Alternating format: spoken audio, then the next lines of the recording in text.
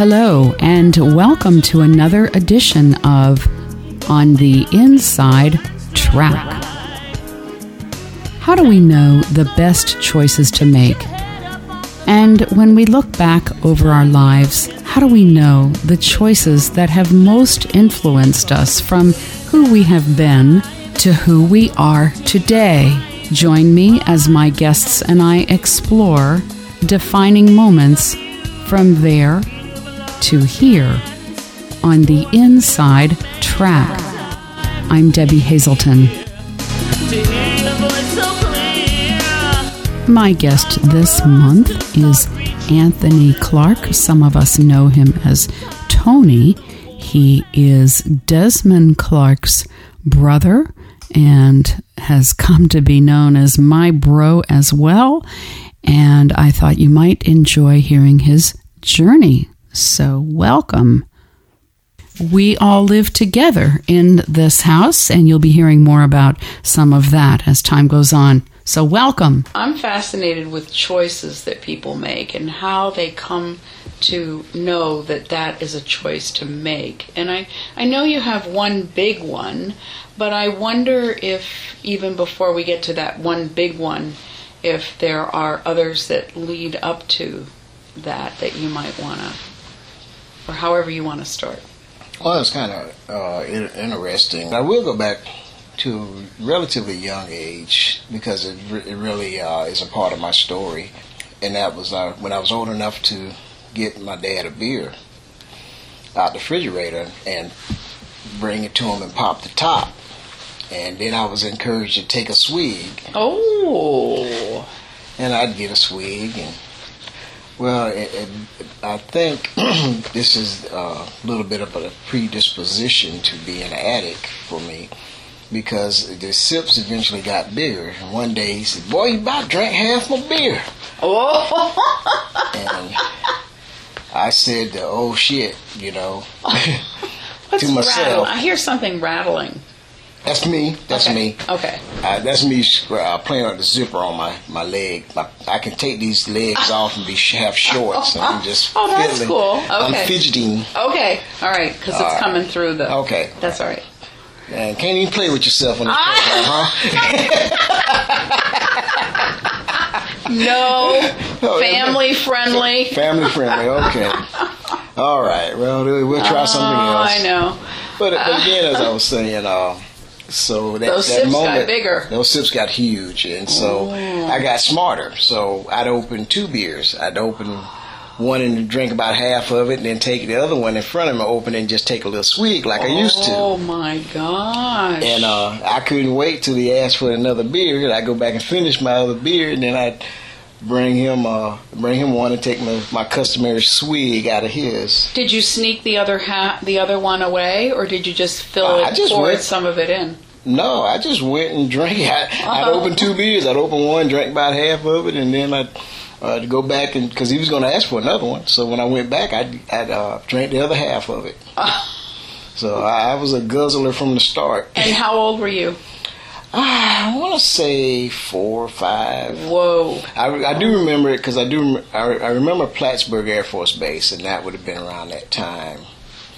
Well, actually, maybe a little bit older. Maybe let me see, because I was 61 and we were there in 66. So about 6 years old, somewhere in there. That's incredible. And what did you like about it? I love the taste. I love the taste of beer. Okay. I love the taste of beer. And I didn't really drink for the effect at that time. I drank for the taste. And later on, the effect became prominent. I liked the effect of the taste of drinking beer. Over time, I became quite a beer connoisseur. And that was just natural progression, of course. Did he ever say, "Come on and have one with me"? Oh, that was years later. Yeah, that was years later. I can't even imagine telling my 3 or 4-year-old to go ahead and have a sip. But well, you gotta, you come up during that time period, and one of the customary things for toothaches or teething was called a sugar tit. That's true. And so our upbringing at that time, alcohol and smoking was just a part of life. Mm-hmm. It really was, and especially being military. My dad's retired military, and so being in a military family too, that's always a big thing. Was the smoking and the drinking, and so as I grew up and progressed, I eventually got into in the 70s junior high school. Well, maybe right about that time, because I think I was 13. No, I was 14 when I was first introduced to marijuana. Up to then, it was just drinking. I mean, we had a little place right over here, let me see, a block down and 3 blocks over. Man had took a shed and renovated it and put a pool table and pinball machines. That was our video games at the time. And he would sell these beers that were called pink champales, or champales and pink champales, and it was another flavor. It was 3 flavors. And oh boy, we thought we were hot stuff. We'd go there and play pool and drink a little champales. And he'd let you get them. He would sell it to us. He didn't let us get them. He didn't care. I mean, he didn't care how old you were. He didn't have to prove a thing. No. I guess he figured if you was old enough to shoot pool and play pinball, he was old enough to drink and smoke. So. And back to the earlier time when you were first getting those beers for your dad, what time of day was it? In the evening time. It would be evening. Because I do remember after duty hours. Because I do remember going out on the little porch into the refrigerator and getting beers for my dad at 7:00 in the morning. Wow! And I didn't open them, and I didn't taste them. But I do remember that, he started early in the day. No. My dad was very disciplined in that. He did not drink during duty hours. Okay. It was always off duty hours. So here you were in like junior high. Yeah. After school. Well, I was playing football. Okay. But of course, some of the guys were going to the weight room and stuff, and I was going to buy champales and smoke joints. You had an allowance, or were you making some money? I was a hustler. I did get money if needed. The basic stuff, my school lunch money. I never traded it for beer or marijuana or anything. But at that time, I'd take the lawnmower and a gallon of gas. I'd go cut grass, pick up bottles. Yeah. I'd go to the fields and Slocum, pick tomatoes and beans. So I did my little hustles to go to the movies, take my little girl out and stuff. Yeah. My girlfriend out. And so I never had that really problem of because I was willing to work, and that's where I was brought up. You work hard all week and you let your hair down, have a little fun on the weekends. And if you had rough days through the week, you'd come in and unwind with a beer or two.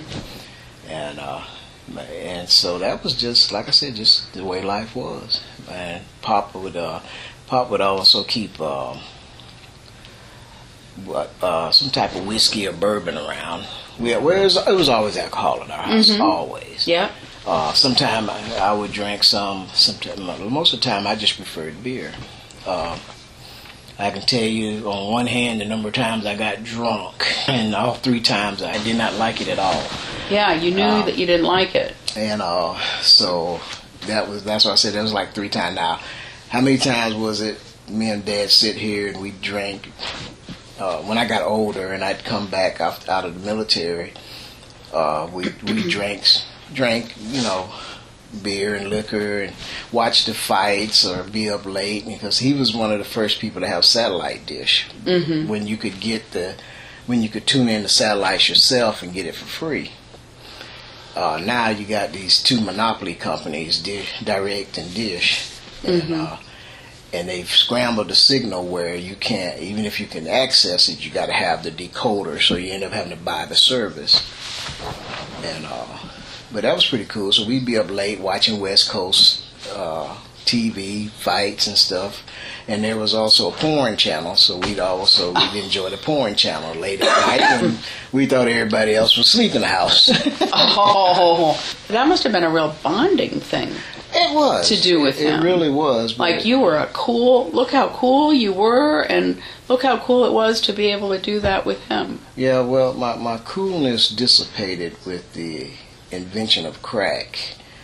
And I had done some cocaine, but never the smokable kind. Mm-hmm. And that was definitely the speed up of my downfall and self-destruction. And was that was probably away from your dad, though, right? Yeah. Well, it was here. It was here in the house. I didn't. Well, they worked weekends, so. But I would eventually sneak some in every now and then. But most of the time, I did it out away from the house. You really do have deep, long roots of being in this house. Yes. Wow. Yeah. So from day one, I mean, we had the house built in 70. Oh my gosh! I'm not clear. My sister says 71, 70, but mm-hmm. I think it was 1970 we moved in here, mm-hmm. and so from that time on, growing up here, and you know, this has been our neighborhood. You know, oh my gosh! And it's really iconic and ironic also that. Here I am, not 56 years old, and I'm back in the house I grew up in. That is incredible. The house has grown. Yes, it has. Oh, I know. There's actually a house and a half, I'd say, on the back from where the back wall originally was.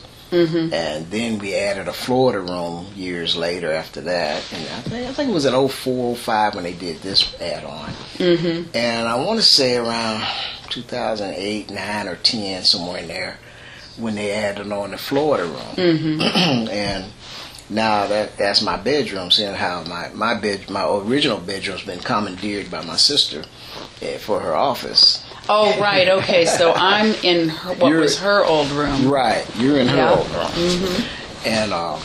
And what was it?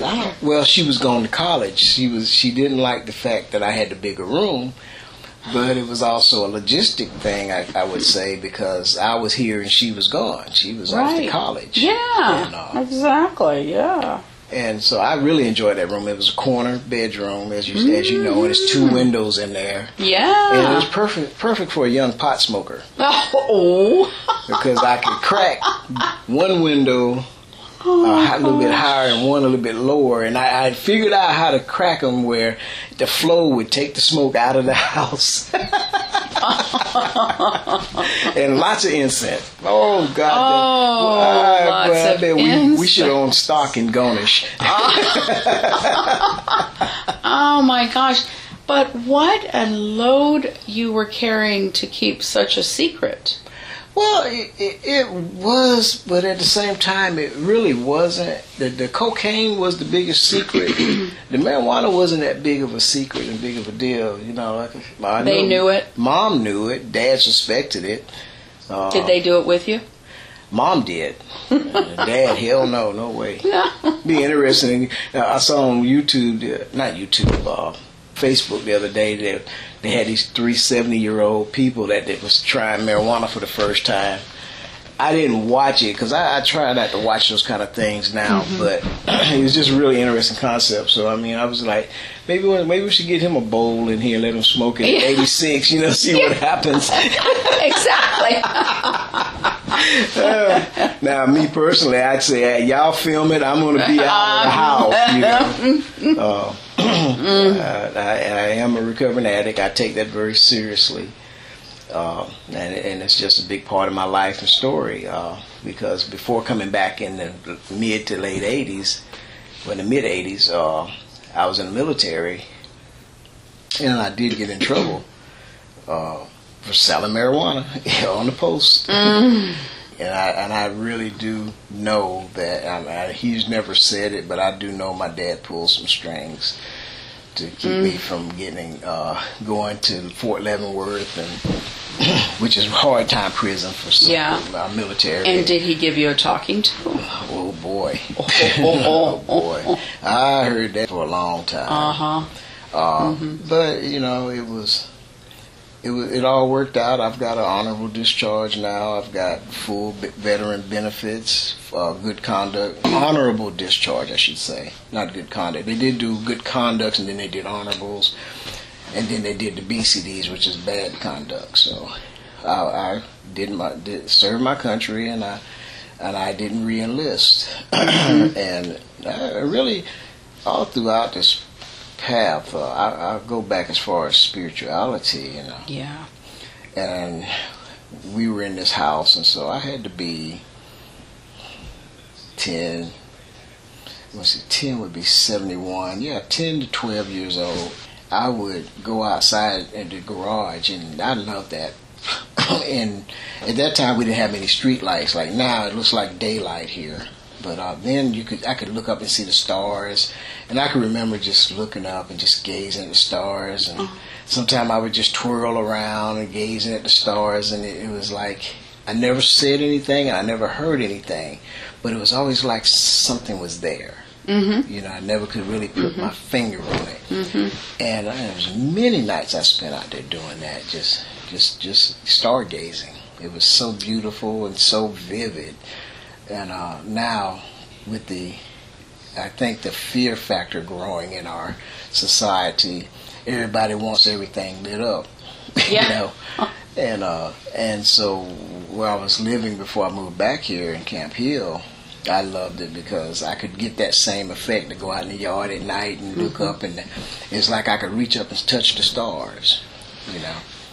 I have often believed, and I remember, I don't know if you know the works of Jackie Small, but she wrote a lot of things in the recovery field, and I've often felt that people in recovery are very, very spiritual and struggling with how to find a way to put what they sense and what they're feeling inside together, and that there is a lot of spirituality there. Yeah, and I think those, and by the way, what was it? This past Saturday, the 2nd, we celebrated my 27 years here at the house. Fabulous, yes. And I think what happens after a period of time, as you grow in this program, that you come to stop trying to make it make sense, mm-hmm. and you just accept it. Mm-hmm. And you have to accept things that you just cannot control, mm-hmm. and that's difficult. You're talking about from a military family growing up, and being in the military myself. It was always and being a man too. Just like there's a problem, there's a solution. Bam, bam. Mm-hmm. And with that, there is no problem or solution. Mm-hmm. It just is. And that's the hardest part of being human, or being a human being, is being long enough so that relationship or that spirituality grows to that point of where you just kind of know it. And you just kind of accept it. You don't try to mm-hmm. label it. Mm-hmm. I think that's one of the biggest downfalls of our society, is putting labels on everything. Mm-hmm. And one of the best phrases I remember hearing is, don't put God in a box, mm-hmm. or you can't put him in a box. Yeah. And I think that's what people try to do, mm-hmm. For various reasons. Excuse me, I have to readjust my watch.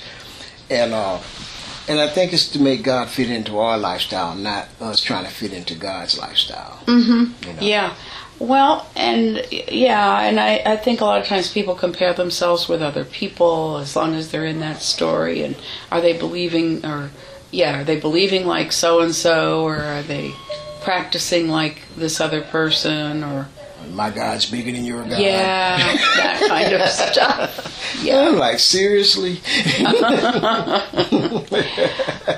And so you knew you felt something. So was it ever a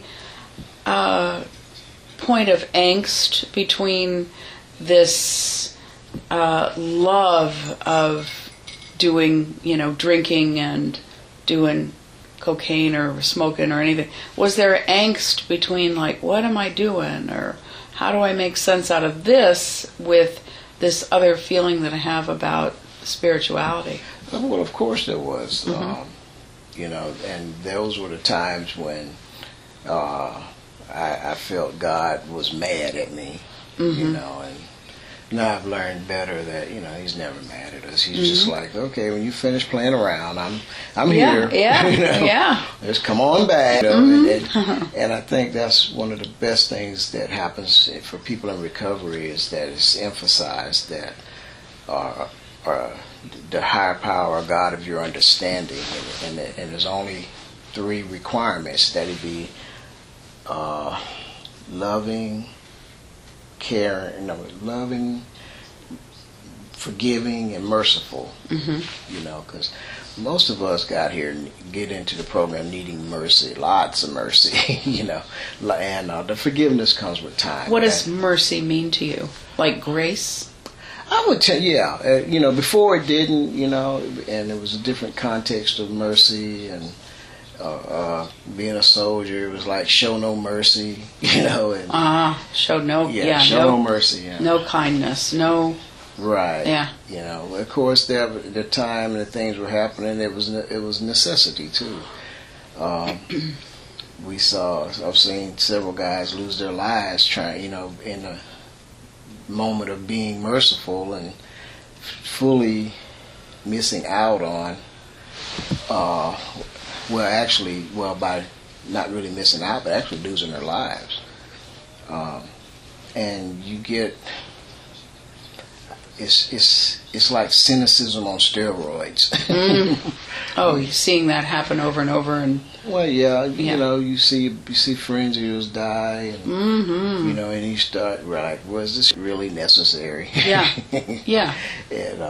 And you start questioning it, but you know, of course, you're a soldier. You have orders. You do, you know, mission is job first. That's the first thing. You carry out the mission. You know, if you fall, somebody else should step in and keep it going. And so, of course, that also plays upon the addictive personality, because as a using addict, you would do anything, any means to get what you want. There are those of us, and it was like me, that there was just a line that I wouldn't cross, and I almost did one night, and I share this as part of my story too. But I also remember it was down in Jacksonville, Florida, and I was never shot up any drugs, intravenous drugs. This is during that time. This is during the 80s when I was making my way here. As a matter of fact, this was in 1989. After I had been in the program 8.5 months and decided I knew better. And I spent 3.5 months, most of it, on the streets of Birmingham and on the streets of Jacksonville, Florida. Well, down in Jacksonville, there was this one girl that was about to convince me to shoot up crack. She would take it and whatever they do to melt it down and put it in a syringe and intravenously take it. And I had everything. She had my arm tied up and everything, and I never will forget.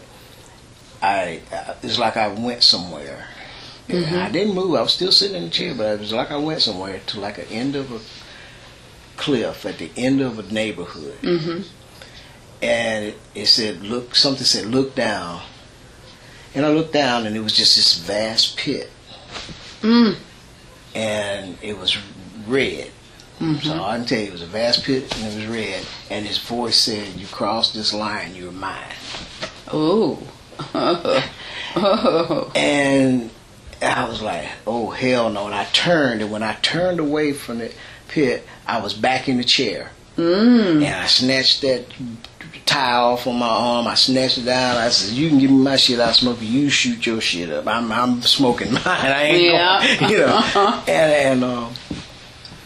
And I really believe for me that was the life-changing experience that we call a bottom that turned me around, and like I said, that was in August of 1999. And I'm sorry, 1990. Okay. 89 was the first time I went. 1990 was when I came back the second time, and that was when I was on the streets. And I went into rehab, the same rehab I had went to exactly the same day a year before in September. And so So at this point, though, this was not a time that you did relapse. This time when you had that little vision. No, that was during the relapse. Oh, it was. I thought you had during not the done relapse. it. Okay. No, that was during the relapse. I had, like I said, May of that year would have been my 9 months. Mm-hmm. Oh, okay. June. I'm sorry. June the 2nd would have been my 9 months. May the 14th, which is about 2 weeks before that, is when I picked up and used again. Wow. But you were in the middle of using, and you had that image. Yeah. And took yourself. Yeah. We had been getting high. We had went and hustled up some more money, and we was going to get high some more, and that was when I had that vivid image. So it really came to you, though. This wasn't like, oh, you were caught and you were okay. It wasn't like you were caught and in trouble. This was an inner shift, turning point. Yes, and I firmly believe that we all have that, whether we're addicted or not. Which I personally think 95% of our population is addicted to something or someone. Oh gosh, yeah. and I tend to believe that addiction, in many ways, it's like a circumstance. One could be addicted to food one day and to people the next, and to, it may not be just, it may be eclectic addiction. Sure. Well, without a doubt. I mean, there's no doubt. There's in the rooms we have addicts come in weighing 180 pounds, and you see them 3 years later and they're 360 pounds, and so they have effectively what we say swapped addictions. Yep. Is the obesity going to kill him as quick as the drugs and alcohol? No. Will it cause health issues over time? Sure. And a lot of them do back down off the weight, and some of them don't, Right. But they enjoy a life free of alcohol and drugs, and so sometimes you have to look at, as the old expression was, the lesser of two evils. right, yeah. I picked up some weight, of course, and but I was always an active type, and always doing. I'd work overtime at the mill when I was in Alex City. Matter of fact, there was one time I was working 3 jobs. Wow. Working at the mill and 2 part-time jobs. And I didn't go to them every day. It was like 2 or 3 days out of the week I go to this one, 2 or 3 days I go to the other one. So. But this time you took yourself back into treatment. How many times had you been in treatment before? That was the second time. The second time. Yeah, so this time you went back and you said, whatever you said, you knew you were done. You knew you really chose to be. I removed the doubt in my mind that I was an addict. Okay. And I think that was the biggest and best thing that happened for me during that 3.5 months. When I came back, there was no doubt that I was an addict and I had to do something different if I wanted to live. Because you can't keep walking that line of doing things in addiction, because I see so many kids that don't make it. We have a huge heroin epidemic going on now, and kids are just dying. The other thing as bad as now is there's this what they call legal, and it's synthetic marijuana is what it is. Ah. Yes. And the composition of it is of such that it's driving people crazy. It's killed just this year. I know of 3 deaths in the area because of it. In this area, in Dothan area, and there are several up there in Auburn area where I was living. But the one that gets the most attention is the heroin.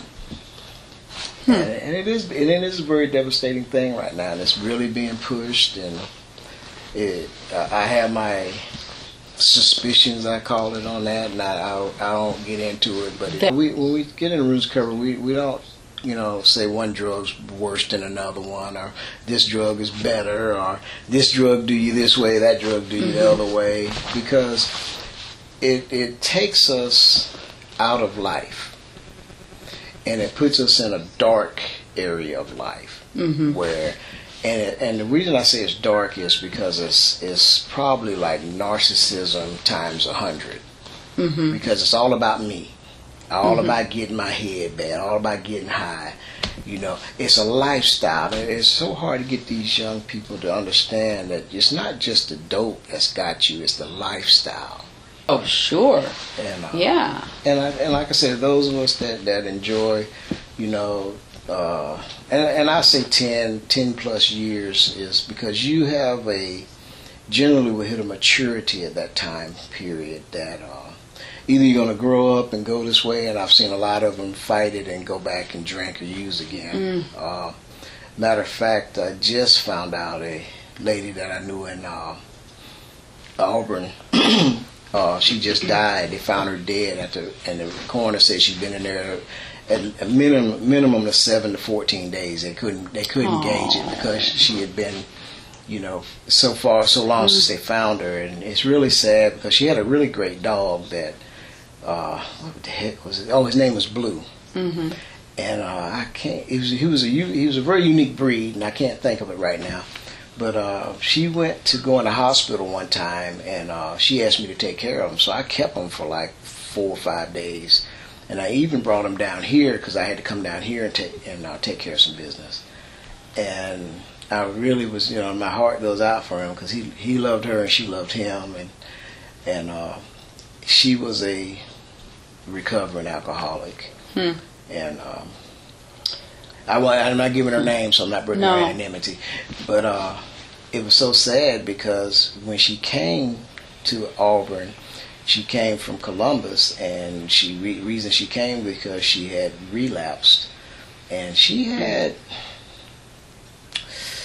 14, 15 years when that happened. I had a friend who is no longer here, but I think she had probably been in for about, 16 or so years, and she found a woman and she was always without a sponsor, and she finally decided to get one, and she asked a lady who she admired, who had been in for, I think, maybe 20, 24 years, and this woman who she asked to be her sponsor relapsed. Wow. So and it does happen. Yes, it does happen, and I'm a firm believer of, you know, when you're here, you know that I go to quite a few meetings. I've got one meeting I'm obligated to chair every week, and that's Thursday noon, and I try to catch meetings, you know, with our scheduling and with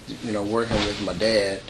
As we do, you know, I try to make it, you know, fit into all of our schedules. Sure. You know, yeah. And then there's y'all do things, and y'all just spend a week, it seemed like, down in Florida. I know it. You know, and that's the beauty of our living situation here, is that we all work together, but we all take our beautiful. We all take our personal time, and we all get out and enjoy life too. Yeah, we do. The worst thing I see happen is families that, and I got a friend up there in Auburn that she's just got her mama down here from Chicago, and her mama had a stroke, and so she's, you know, basically the caretaker. I don't know if it's her self choice or if the family choice or what. I mean, well, it's a lot for one person. And it is, and she's got a lot on her plate, so she's constantly in my prayers of strengthening her up and upholding her, because she's a great lady, and she's taken on this, and it was really awesome because there was a time when she said about her mother, she said, I hate that bitch, you know, I wouldn't do nothing for her. If she was on fire, I wouldn't pour water on her, you know. Because it's hard. It's worse than raising a kid. Well, this was before. This was before the stroke. Yeah, they didn't get along too well at all. And they had started bonding again and coming together, and that was good. And so now she's at a point where she can help take care of her. And it's I'm blessed, and we are blessed that, you know, Pop is in no worse condition than he's in, considering his diagnosis. Right. And and if he was that way, you know, thank God it's not just me. Oh, I know. Oh, yeah. The three of us are really doing a great We job are. working together, taking care of him, and that's so awesome. Oh, it is. And it allows us, again, like I'm saying, the freedom to go and do things. Go if I want to take a weekend off, I can. Yeah. And we on a short leash. On a short leash, yeah. On a very short leash. Yeah, I found, it was hard driving up there with that chain dragging me last month. But it's also a good thing. It is so good. It's good is to so be good. here. And it's good to have you here. And it's good to be able to give back, because I did put my father through a lot of stress during my addiction, And again, he loved me as he knew how to love me. And I think the greatest thing was coming to understand how he loved us as a family. And we were expecting ABC, and he was giving us X, Y, and Z. Right. Yeah, sure. So, one of the things that's common, I know there are many people who come into the recovery who are either atheistic or agnostic, who really have a hard time with the whole higher power and God of understanding and all that. Was any of that hard for you? No, it wasn't. No. I was raised as a Catholic. I've also experienced several other religions, and that all helped me in this path of spirituality also. So I didn't have that. No, I was thinking you might not have, because you described some of your spiritual experience even as a kid. Yes. So, maybe in a way there was a little bit of, I'm at home with this, but there must have been some of it that was really different.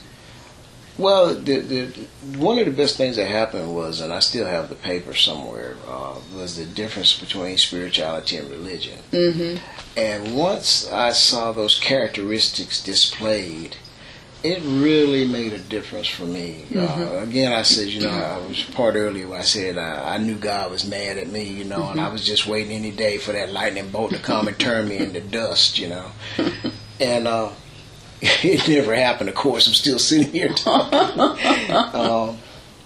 And so my journey through several other religions was also, the way I learned about the way I learned and enhanced my relationship with God.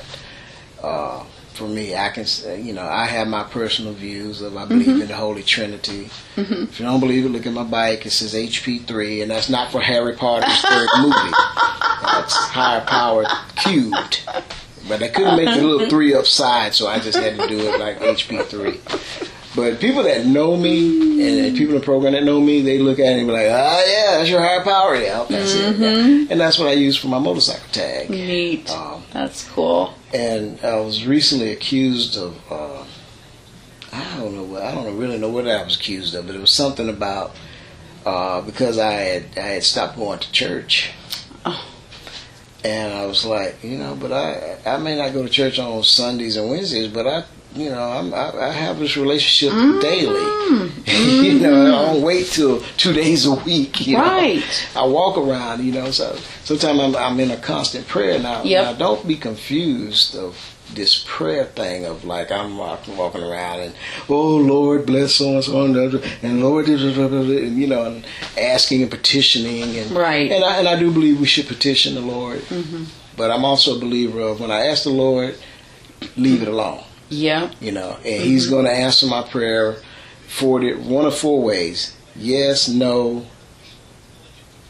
maybe, and wait a while. Wait. Okay. And I think that's the answer to prayer that turns a lot of people off from God. And if my experience has been that when I've seen so many things happen in my life and come together, that I know there were powers beyond my control. Now,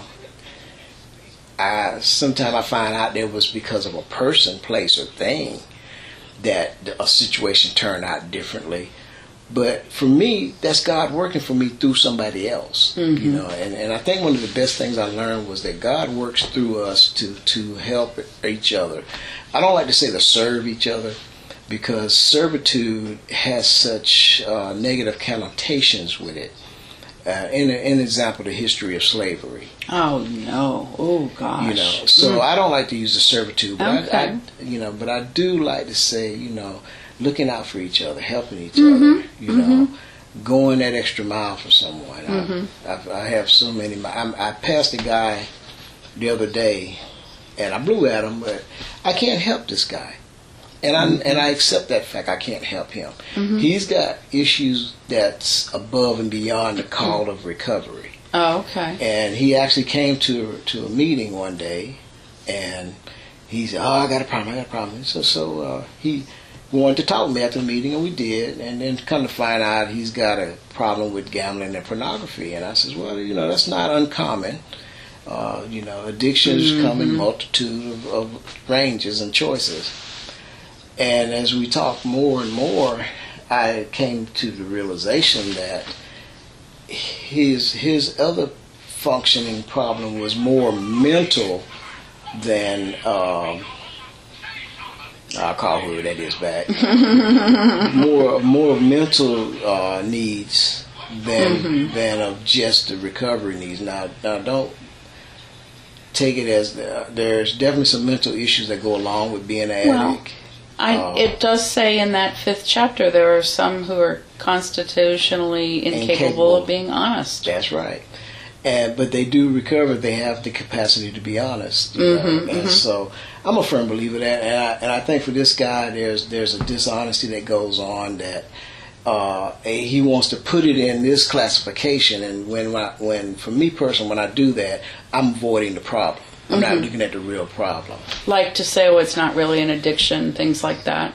Well, and then it's like, well, it was always a need, whenever it was called, it was always a need, I don't have any food, I can't eat. Oh, yeah. And it's because my this or my that, my parents or my... Well, his mom is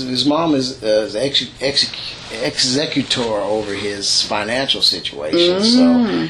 and that's one of the reasons she became that way, because of the gambling addiction. Yeah. So, if it wasn't for that, he wouldn't have a place to stay. So the devastation of what he deals with is just as devastating as the addict on the street using dope. Yeah, knowing the difference, knowing when you can help and knowing when you can't, just like knowing when to answer the phone and when not. And so thank you so much, but I mean, I know I spend a lot of my time talking recovery, because recovery is such a big part of my life. Central. It is, thank you. It's a central focus, and it allows me to be here for my dad, to be here with y'all, to take care of him. It did cause some problems in my recent marriage, and we're probably breaking up. I can't. It's a hard thing to do. It's really sad.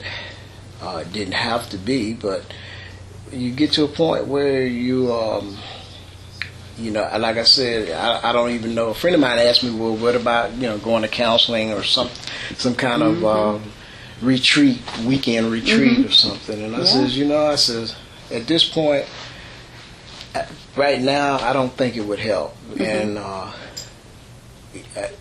think it's because of the anger level. That my significant other has. She's very angry, and I know, and not being egotistical enough, but I know that a lot of it is not me.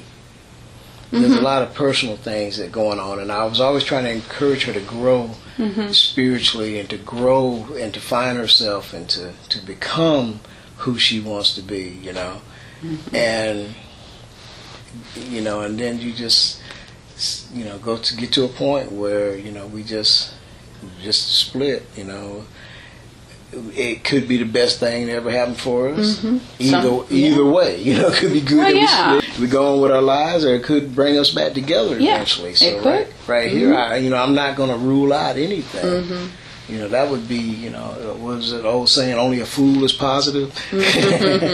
So sometimes I'm positively foolish. So to enjoy the life I have today was, I think the essence of this talk was choices. And that's all life. That's all of life. It is. I don't care who you are, where you come from. if you're blue blood, royal blood, yellow blood, whatever, choice. Mm-hmm. I have seen, I've dined with the finest, mm-hmm. and I've dined with the lowest. Mm-hmm. And guess what? They're all the same. Exactly. They're all the same. How incredible. I know I wouldn't be where I am without spirituality. And I'm sure you see people in recovery that maybe they're staying sober one day at a time, but if they don't have that spirituality, it's a very different road. It's very different. The experience has been jails, institutions of death. And mm-hmm. so many of them I've seen overdose, pistol or shotgun in the mouth. One guy sat on a railroad track and blew his brains out. Oh my God. Yeah. And it's so sad because, I always tell people, when I hear those things or I know of them, I wish I'd rather they went and drank or drugged. And if they died that way, they did something they were wanting to do, even though it was the wrong mm-hmm. thing. But to have the mental anguish of, I'm going to either drink or put a bullet in my brain. Where's the Jack Daniels, please? Mm-hmm. Because I got a chance to recover if I'm breathing. Mm-hmm. There's a chance to come back from that. Well, and you also know people that are on a dry drunk. Oh, yes. They're not working it. They're not drinking, but their personality is back, still where they were. And my personal thing with the opinion of that is, I don't think they ever moved out of it. Right. I think mm-hmm. they brought that same old opinion mm-hmm. there with them, yeah. and that sense of impending doom. What's going to happen, when it's going to happen, mm-hmm. and all this kind of stuff. And it's like they never grasp the essence of recovery. Mm-hmm. I was talking to somebody the other day that had relapsed after several years. And I said, well, what made you relapse? Well, this was going on, that was going on, this was going on, blah, blah, blah, blah. And I let them run through the little spiel, and when they finished, I said, you want to know the real reason why you picked up and used again? well, I just told you. No, so you want to know the real reason? Well, what is the real reason then? I said, because you wanted to. You spent the last 2.5, 3 years of planning this episode of using, and you went out there and you found out it ain't no better. Mm-hmm. And that's my experience for when I went back out after that 8.5 months. I realized there was no more doubt I was an addict. I says, if you have lost that doubt of being an addict or alcoholic, then that run was the best thing you could have done. Mm-hmm. Because that's what kills us. Reservations. Mm-hmm. We talk about it in our literature. Reservations. Mm-hmm. And if somebody dies, if I lose my job, if my girlfriend or wife leaves me, I all these things that I say, well, if that happens, it's okay to pick up again. Mm-hmm.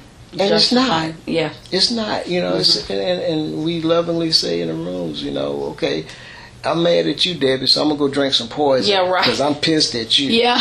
I'll show you. Mm-hmm. Yeah. And then I'm the one laid out in the morgue, and you're going, wow, really? Mm-hmm. It was that bad? Yeah.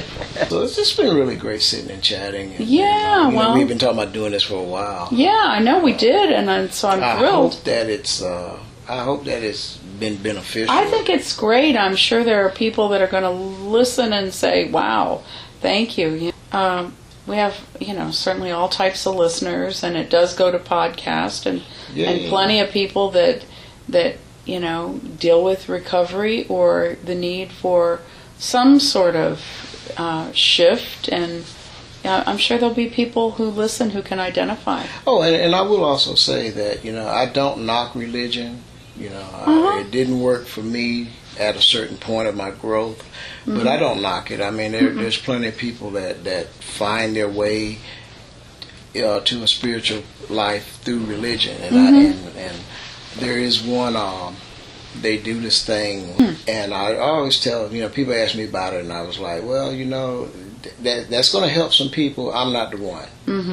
It would not work. It would not have worked for me. At that point I was at in life, and I can accept that, and I can accept the fact that there'll be somebody that can get in there and grasp a hold of it and change their life from it. Celebrate recovery. Celebrate recovery. Okay. The danger in that is, and this is, and I have long said this, and our literature tells us that there's high bottom addicts and low bottom addicts. I'm a low bottom addict. Now, there's some high bottom addicts that if they get involved in this, and they'll turn their life around, and they'll do great at it. They'll never pick up and use again. I applaud them. But I also worry about the low bottom addict who's in there lying to himself or herself and going, well, I'm doing this thing, I'm working this recovery thing, and I just don't agree with it. Oh, gosh, yeah. And I know of one so far, only one instance where somebody died that was in and out of it. And that's my fear of it. That's my fear that it's kind of like peer pressure, and of course, yet it's not their own timing. Of course, but I think I do think it's a great idea. It's a great program. And you look at not the millennials, but the youth that's coming along now. There's some things they want to do differently. But I always tell them, if I get a chance to share with them, if you're an addict like me, I can pretty much assure you that path won't work. And I leave it at that. Well, I know you're doing lots of good out there with and for lots of people, and I know the people you work with, many of them are also your friends, and it's just part of a community. It's just... Well, it is. It's a big community. It is a big community. So. Well, I'd like to leave the listeners with 4 paradoxes of recovery. Okay. But I assure you can drop recovery and say 4 paradoxes of life. All right, go right ahead, yeah. And the first one is surrender and win. And that's a hard concept for so many, especially me being military. Surrender? Oh, hell no. But I had to find that surrender. And that's what I found those 3.5 months I was out after I first got in the program. The second one is give it away to keep it. There's no sure way to keep your recovery or your life alive and vibrant as giving and sharing with others. It keeps you focused, it keeps you giving, and it keeps giving back to you when you give. I've never run out of giving. Right. Yep. The third one is a toughie, and nobody likes it. We got to suffer to get well. That's always a tricky one because I did it. A lot of people do it. No matter what the situation in life, there's got to be a fix, a pill, a drink, or a book, or a preacher, or a psychiatrist, something that's going to fix me and not have to go through the pain. But the beauty is you go through the pain and get to the other side. And it greatly enhances your life. It gives you a greater appreciation of life. The fourth one, now this is strictly metaphorically speaking, and that's we have to die to be reborn. Now, no, I couldn't go back in mama and be reborn again. I don't think she'd have liked that. And that's not what it's talking about. It's really talking about spiritually. We have to die spiritually to be rebirthed spiritually. And I think so many people, not just recovery or anything else, just people in general, so many people are not willing to relinquish the old self to embrace a new self. And so we stay stuck when we do that. Right. We go through years of therapy or years of recovery, and then one day we end up picking up 20, 25 years. I knew a lady 24 years up there that picked up and drank again. Yeah. And it's because I did not let the old person die. And embrace the new person. Because when you hear it, most people hear it and they say, well, I can't be me. I really don't know who I am, and I can't be who I was. And it's not about that. They're still attracted. They still think there's something about that. Yeah. that was attractive. There's an ego part of Yeah. it that says, well, you don't need that. Mm-hmm. You don't have to do Right. that. You can do everything else. You didn't suffer. You don't have to do this too. Yeah. But you do. There's a part of us. There's a part of us. Any one of us that suffered through anything in life. There's a part of us that has to die in order for us to get through that to the place where God, as I understand Him, wants us to be. I can never be the person God intends for me to be if I keep trying to be the old me. Oh, that's so true. Well, it's the old, you can't put new wine in old wineskins. Exactly. Exactly. Yeah. Or else what? The old wineskins will burst when the new wine ferments. That's right. I promise you there's somebody out there putting new wine in old wineskins and then coming back one day and going, why is my wine all over the floor? And it's like, hey, you didn't want to spend $15 to put a new wineskin. This is what you get. Yeah. And that's what happens with us. We don't want to take care of ourselves. I look at it as taking care of ourselves. I put the old wine in the new wineskin. I'm taking care of it. So that's what you're doing with your spirit. You're taking it out, that old container, you're pouring it into a new one because you're going to grow. Yep. Spirituality is about growth. Yep. Sure is. Yeah. Constantly discovering. Yes. All right. Well, thank you. It's been a pleasure. Yay. And anytime. And right. If any of your listeners ever want to talk with me. Good. You want to give contact info? I'll be glad to give contact info. All right. I prefer you do it as email. Okay. Use my email, aclark852@gmail.com. Okay. And I would gladly discuss Very life, good. love, and recovery. Good. I'm glad. That's great. Yeah, because you never know. Never know. Somebody may want some help or just want to say thank you. And that's awesome. That's right. That is so awesome. Okay, well, thank you. Tony, thank you for sharing your journey, and to you, the listeners, thank you for being here, listening and living on the Inside Track.